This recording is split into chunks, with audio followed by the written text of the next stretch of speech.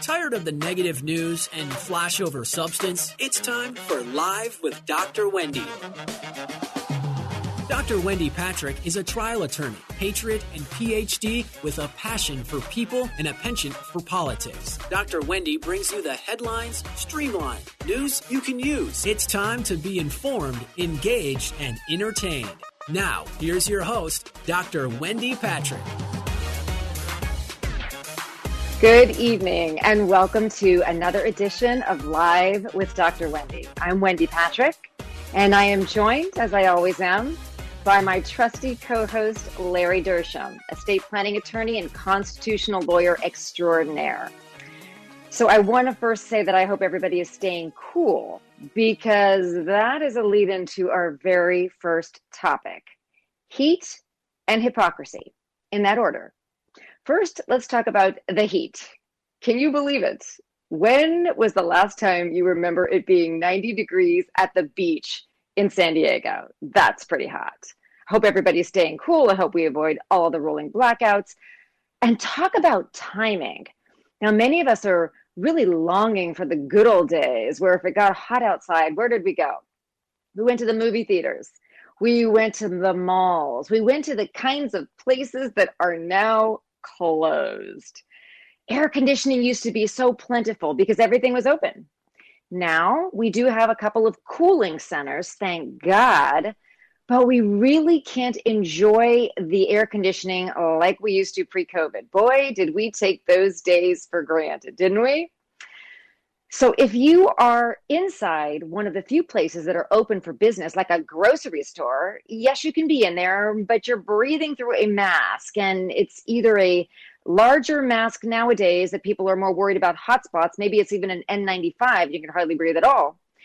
If you are in other kinds of businesses, you're not even allowed inside. You are relegated to melt on the patio. Unless, of course, you happen to be someone special. Which leads us to our first story. Now, most of you who are following the news know exactly where I'm going here. These are the allegations that are brought to us from a San Francisco salon owner who says that Madam Speaker Nancy Pelosi violated, allegedly, the city's coronavirus lockdown orders in order to get her hair done. Now, you cannot blame this beautiful 80-year-old for wanting to get her hair done. She looks great. She's a fashion statement. God bless her. But she wasn't allowed inside the salon. And that's why this footage has gone viral. And that's what we have. We have her on video camera, freshly shampooed, smocked, but maskless. Now, of course, Speaker Pelosi, I always want to give you both sides of the story. She says it was a setup. She says the San Francisco hair salon said that they could accommodate her for an indoor appointment because despite city restrictions on salon services, she said she was told that they were able to have one customer at a time inside the establishment. And wouldn't you know it, she was the one customer that went viral, of course, because she's the Speaker of the House. She lives on video. Now, one of the things that is important here, when we talk about what's now become affectionately known as Salongate, she is receiving some blowback. And really, is it us, the general public, who are blowing this whole thing out of proportion? Is it a big deal that the Speaker of the House, the third in line for the presidency, was observed failing to follow the rules? I mean, she has to know, and she no doubt does know, that she is a mentor and a role model to women everywhere. So not a surprise she was at the salon, but it is a surprise that she didn't realize that she was going to be on videotape and that she is wherever she goes. So let's first talk about the mask issue, because Nancy Pelosi has made the mask a fashion statement. It is ironic that we caught her maskless because she is so diligent about having a mask to match every outfit that she has. So it is more about why she was in the salon to begin with, instead of melting on the patio, because of course it's hitting 100 degrees in many of these cities. So the real story here is critics are accusing her of believing that the rules apply to thee, but not to me. Is that fair? Let me give you one other thing before I toss it to Larry to maybe say whether or not she's the only public figure that is under fire for violating the rules. But I do have to say, she's in that high risk group, being over 65 years old. So we all worry about her safety. Nobody wants to see her catch the coronavirus or anybody else involved in that at-risk group because, of course, their age. And we don't want her to be setting a standard that makes other people think, hey, you know what? I'm 80 years old too. Maybe I don't have to worry about it. After all, Nancy Pelosi wasn't wearing a mask. Let me toss another thing out there that hasn't been discussed, but that could very well be in the mix when we talk about public figures and the precautions they either are or are not taking by being inside a closed business. As a threat assessor, I can appreciate that public figures are targets. Now, maybe Nancy Pelosi wasn't out on the patio. I haven't heard this, but maybe public figures in general, they aren't on the patio, not just because they're exposed to the elements, but because they're exposed to the public element, some of which might not be in their corner. Now, if in fact Madam Speaker was inside for her safety, a legitimate concern, perhaps she should have thought of that before she went to the salon at all. So eventually, we all know Nancy's blowout will blow over, but it will be a lesson to other public figures to practice what they preach. Now, Larry, you got to tell me, is she the only public figure that's being accused of COVID-related hypocrisy? No, Wendy. Have you heard of the Boston Tea Party? I think it's ringing a bell. Well, now we have the blow dryer rebellion. And that's what's happening up there in San Francisco. Angry hairstylists have been forced to pay a disproportionate price for the COVID, as have gyms, churches, small, non-essential businesses, schools, restaurants, bars, and other small fry, and stay closed pretty much forever until the last COVID case goes away. And there's no plan put out by the blue states that it's effectively a death sentence for these businesses, and all for what many would say is nothing. And talk about hypocrisy. So Nancy Pelosi gets her hair styled in San Francisco without a mask when the hair salons have been closed since March. Well, that's hypocrisy. When Gavin Newsom closes wineries in Napa Valley except for the one he owns, that's hypocrisy. When liberals put their own children in private schools but deny the right of school choice to others, I call that hypocrisy. When progressives make us all go under the same health care plan, but they have a premium health care plan for themselves, that's hypocrisy as well. And it goes on and on, what they're doing. I would also say when Democrats, they commit crimes and other wrongdoings and such, yet that would put us in jail basically forever, that's a hypocritical double standard of justice. Yeah, one of the things that you bring up, Larry, which I think is a really good point, and I think Speaker Pelosi probably in retrospect wishes to rethought that whole thing. She hasn't said that yet, but she's probably thinking it. But, hypocrisy is something that we usually lob at those that are in the public eye, that are behaving badly, that are engaging in conduct unbecoming, that many other people engage in all the time but slide under the radar because they're not in the spotlight. It's sort of like the athletes that end up making headlines because of what they're doing in their private time. One thing that these public figures have to realize, and I would put celebrities and star athletes, I put them in the same category, is they're role models, whether they like it or not. We look up to them because we admire them. We admire their success and their achievement and their talent in the case of so many different types of movie stars and celebrity athletes and even politicians. We really look up to the things that they've done with their lives that we would like to basically set aside and say, you know what, look at this. But when we do learn about special treatment, even if it's an allegation, remember, the court of public opinion is brutal. The court of public opinion is a place where you can be arrested, tried, and convicted when you would never see the inside of a court of law because we don't have the kind of evidence we want. This is the type of thing that the Salon Gate illustrates. So it's not that we're just picking on Speaker Pelosi. It's that the incident itself is emblematic of a larger problem that so many of her colleagues, so many of her professional colleagues from all walks of life end up facing when they too are caught doing the same types of things that she did. Now, I also want to say one thing that, we like to say as lawyers, we learn this in law school, ignorance of the law is no defense. That's right. But it's a mitigant. it sure is a mitigant when we're not talking about criminal liability, but we're simply talking about behaving badly. So if Speaker Pelosi didn't know, she does now. And it's one of these things she probably will never do again. And as we sort of move into what we're going to have as our silver lining version on the second half, let me just tie this right back into heat, right? I said the first half was about heat and hypocrisy. Well, let's go back to heat.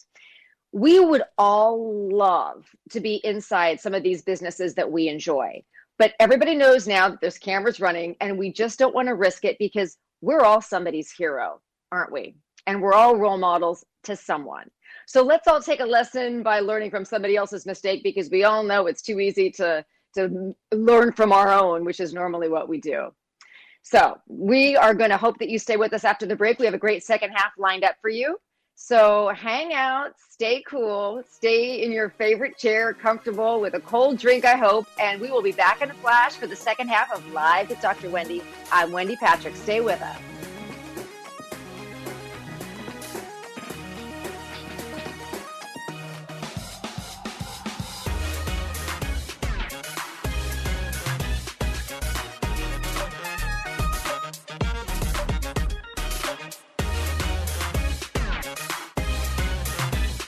News cycle lowlights have no place here. You're listening to Headline Highlights Live with Dr. Wendy on The Answer San Diego.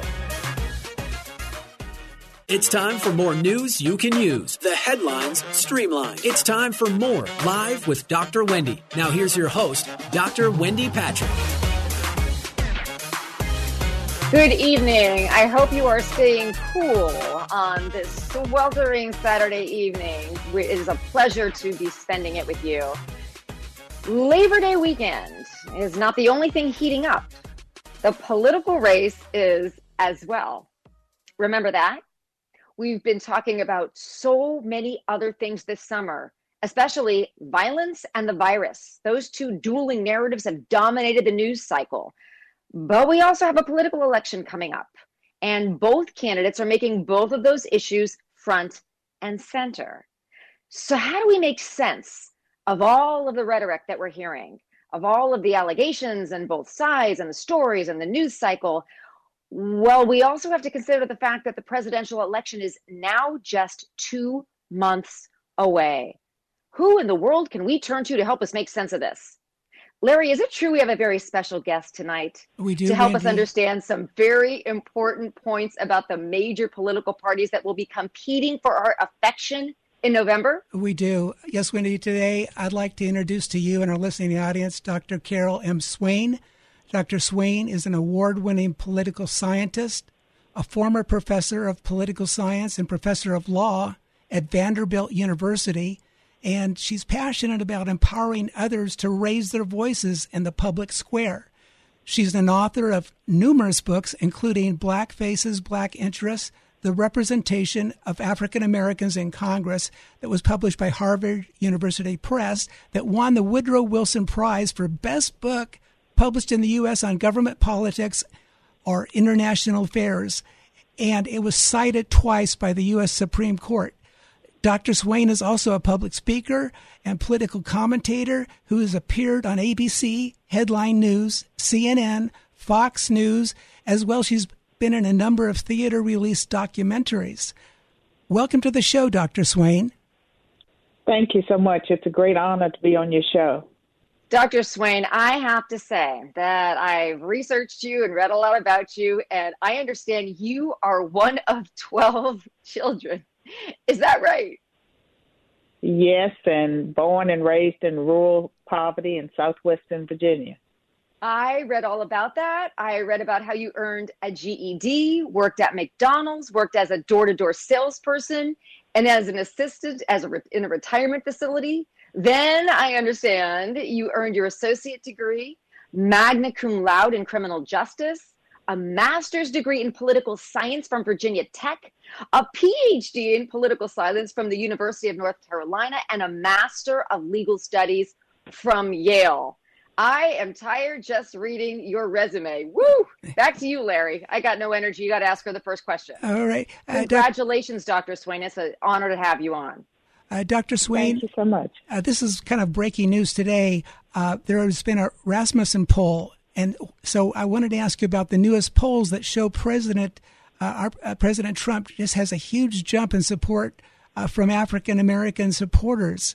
And I believe the black voter approval has jumped to 45% in the race against Joe Biden, which is incredible. I don't think it's ever been that high for many, many years.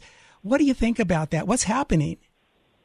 Well, I think President Trump has been reaching out to blacks ever since, before he was elected in 2016. In fact, he got 8% of the black male vote in 2016, and I would say I was one of the persons that estimated that he would get from 15 to 20% of the black vote, and he may well get more than that in November. Dr. Swain, it's a lot of things coming together. A lot of things that's coming together. I'm a member of the Black Voices for Trump Advisory Board, and that's composed of probably 35 black leaders from around the country that are working on helping the president get reelected. Great. And then you have Blexit. You have, black voices all over the country that are not necessarily tied to the Trump campaign, but they are conservative. And you have Joe Biden with a history of racism. And I think that all of those things together are awakening black people to the fact that they have a choice and they don't have to vote for the Democrats. Dr. Swain, why do you suppose, given what you just said, which I completely agree with all of it, why are the Democrats so confident in their ability almost nationwide to garner the black vote in every district, given the polls that we've been discussing and given some of the very practical realities you've just mentioned? Because they've always in the past been able to count on about, 94, 95% of the black vote. And they have black leaders that they trot out. And those leaders will condemn the Republicans and urge the blacks to vote for them. They have black pastors that they sometimes pay off, and those people will encourage their congregations to vote for the Democrats. And I think people are just tired of the same old, same old. They're ready for change. They can see through what's happening. They realize that they've voted for decades for Democrats year after year after year, and nothing ever changes in their communities. It doesn't matter whether it's a black Democrat or a white Democrat. It's more the same. That's great. You've kind of said this a little bit about this, Dr. Swain, but can you tell us a little bit about your work and how we can help the black voters understand the history of the Democratic Party and the Republican Party? That's huge, and I know you're an expert in that. Well, I mean, I've reached more people through my PragerU videos, and these are 5-minute videos. I have one on the history of the Democratic Party, the inconvenient history of the Democratic Party. More than 27 million people have viewed that one. I've seen that. It's wonderful. I've seen that one. I love it. I've seen it several times, actually. And there's one on the Republican Party, and I believe that those, millions of people have been reached by those 5-minute videos. And I have written, numerous articles and given interviews and have strongly felt, even before I became a Republican myself in 2009, that strategically it was a mistake for blacks to be so tied to one political party, that it was always better. It's always better for any group to be in a situation where you have people at the table, always people at the table. And so the most ideal situation for blacks would be if they were not all in one political party, if their vote was competitive. It looks like this election year it's going to be competitive. Now, I'm not sure the Democrats realize that they will have to do something to keep the black vote. And they may think that Black Lives Matter, turn up the country and Antifa, that's enough.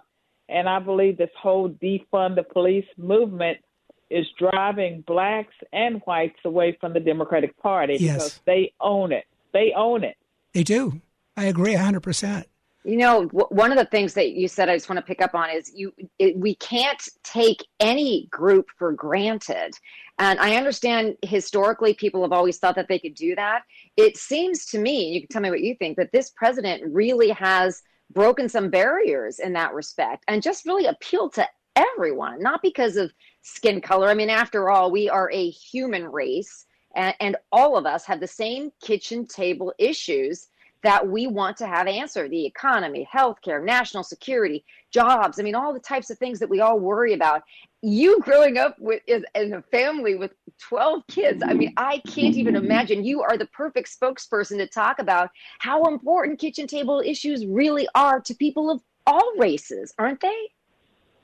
Well, one of the things that's concerned me for a long time is the negative messages about race that come from diversity, equity, inclusion officers who argue that racism is permanent, that all whites have privilege, that they have a property interest in their whiteness, they have to divest themselves of their skin color, all of that ridiculous stuff. And the White House, just recently announced that the federal government is going to stop paying for that diversity, equity, inclusion training. I think that's a positive step, and I wish across the country people would realize that those officials do the opposite, the exact opposite of what they say they're doing.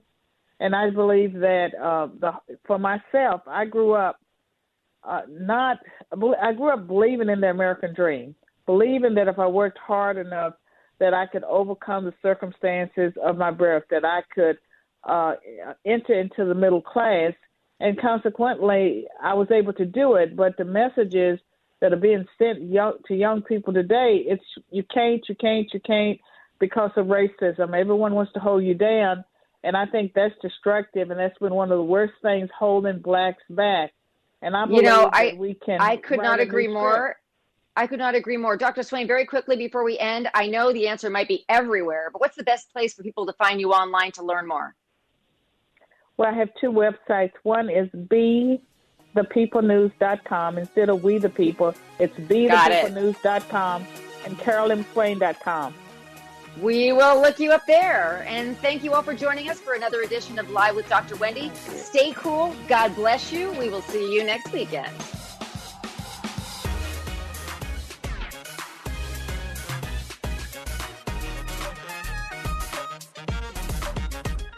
Thank you for joining us for Live with Dr. Wendy. You can learn more about Dr. Wendy and how to become a guest or sponsor of the show by visiting wendypatrickphd.com. That's wendypatrickphd.com. Tune in every week at this same time as Dr. Wendy will engage and inspire you with an upbeat viewpoint on the highlights of the day. This has been Live with Dr. Wendy on The Answer San Diego.